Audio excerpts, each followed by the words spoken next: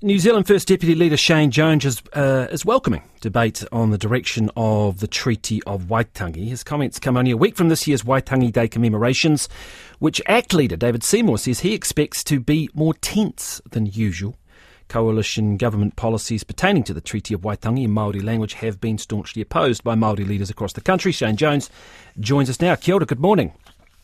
Kia ora, morning folks. Would you agree with David Seymour that it is likely to be tenser, more fraught this year than perhaps in previous years? Oh mate, I've been going to Waitangi since I was a 12-year-old boy in the late 70s. In those days it was Sid Jackson and his ilk that sought to stir up Waitangi. I wouldn't want New Zealanders feeling upset or intimidated about coming to Waitangi. There's always an element of pageantry, politics and posturing. Yes. In terms of how it will work, so there's no lower marae where there has been in the past. There's often been a bit of a flashpoint. There's just the upper marae, isn't it? Will you walk on with your coalition partners? Yeah, obviously last year Winston and I, we were part of the welcoming group because we weren't in Parliament. But we're a coalition government. And it's important that we project to the people of the North that we're joined at the hip in terms of trying to address some of these outstanding issues, whether it's the long-running Ngāpuhi claim, and I really hope that our government, through the Prime Minister, is able to give a laser-like focus and bring the divisiveness together, get rid of the divisiveness within that part of Māoridom. But in relation to being received at Waitangi, I'm looking forward to it. I did say to the people at Ratana, sadly Ratana, its own paipai was hijacked by people associated with the Māori Party, but hey, that's Māori politics. But they won't be pulling that stunt up in Northland. Of that, I can assure you. Okay, so you've confirmed your coalition government, you go on together. Do you share David Seymour's view that the treaty is not a partnership? No, look, if I could just step back for a moment. This issue, sadly, is creating with respect, Mr. Jones, it's a simple question. I mean, he's come out and said he doesn't believe it's a partnership. He says it's become a partnership between races, is how he put it. Do you agree that it's a partnership or not? Yeah. So just bear with me. The Waitangi Tribunal has come up with lots of principles. The principle of partnership must not and cannot defeat democracy, which is why I want the Waitangi Tribunal substantially redirected and its writ changed. They cannot and must not have the authority to start writing a new constitution for New Zealand. No, I understand what you're saying, but that doesn't take away from it doesn't necessarily... That is a debate, sure, that lots of people are saying, let's have that debate, but I want to know, at its core... Do you believe, and the words are in the akin to a partnership, do you agree with that? No, listen to me. Please. New Zealand First has never once campaigned on the treaty being a partnership between hapu iwi and the Crown. It has campaigned on it being a foundation document, a foundation influence to our nation, but the notion that any single principle in the treaty overwhelms democracy is something that we are antithetical to. I understand that. And those issues, let's put those to one side, and that's a debate about that. But surely, I mean, David Seymour has put it out there. He's saying and arguing strongly it's not a partnership, it's something different. What do you think? Is it a partnership?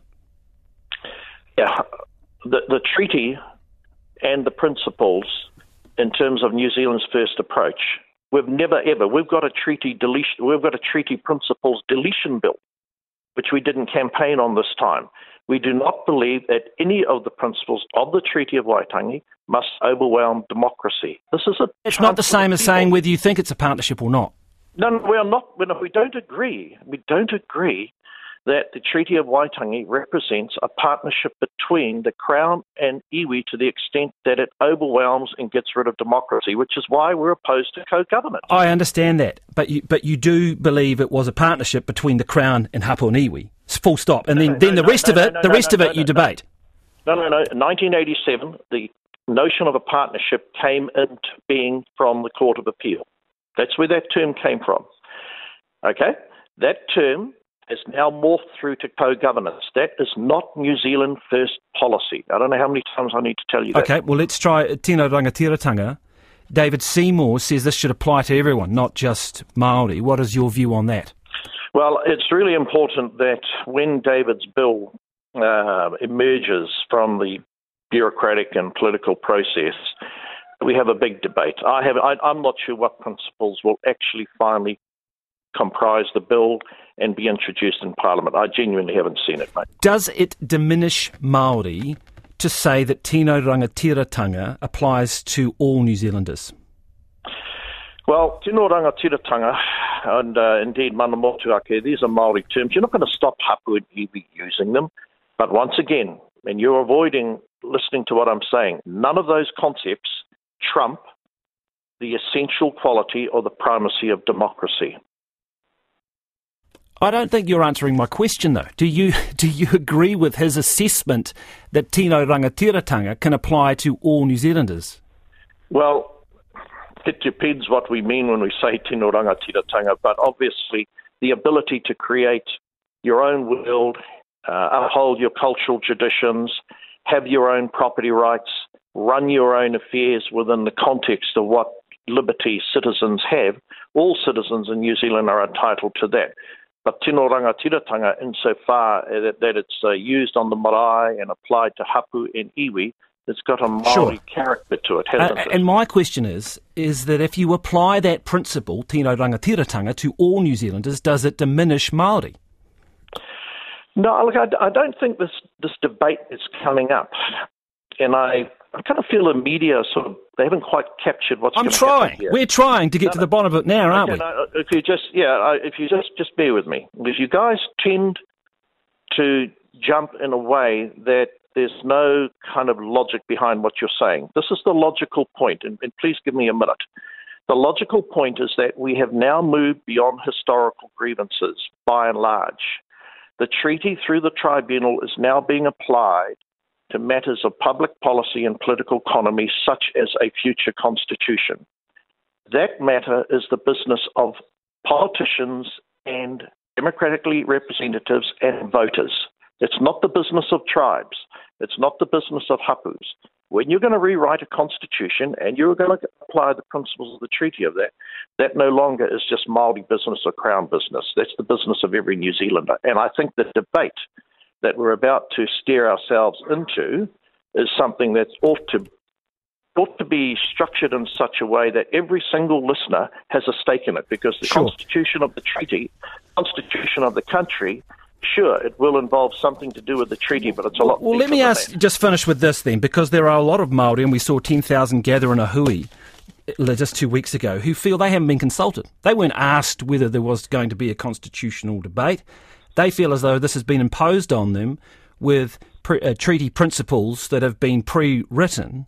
Can you not understand from that perspective that they don't feel that they're having a say in this? So the treaty principles debate is going to happen in Parliament. That's the highest court in the land.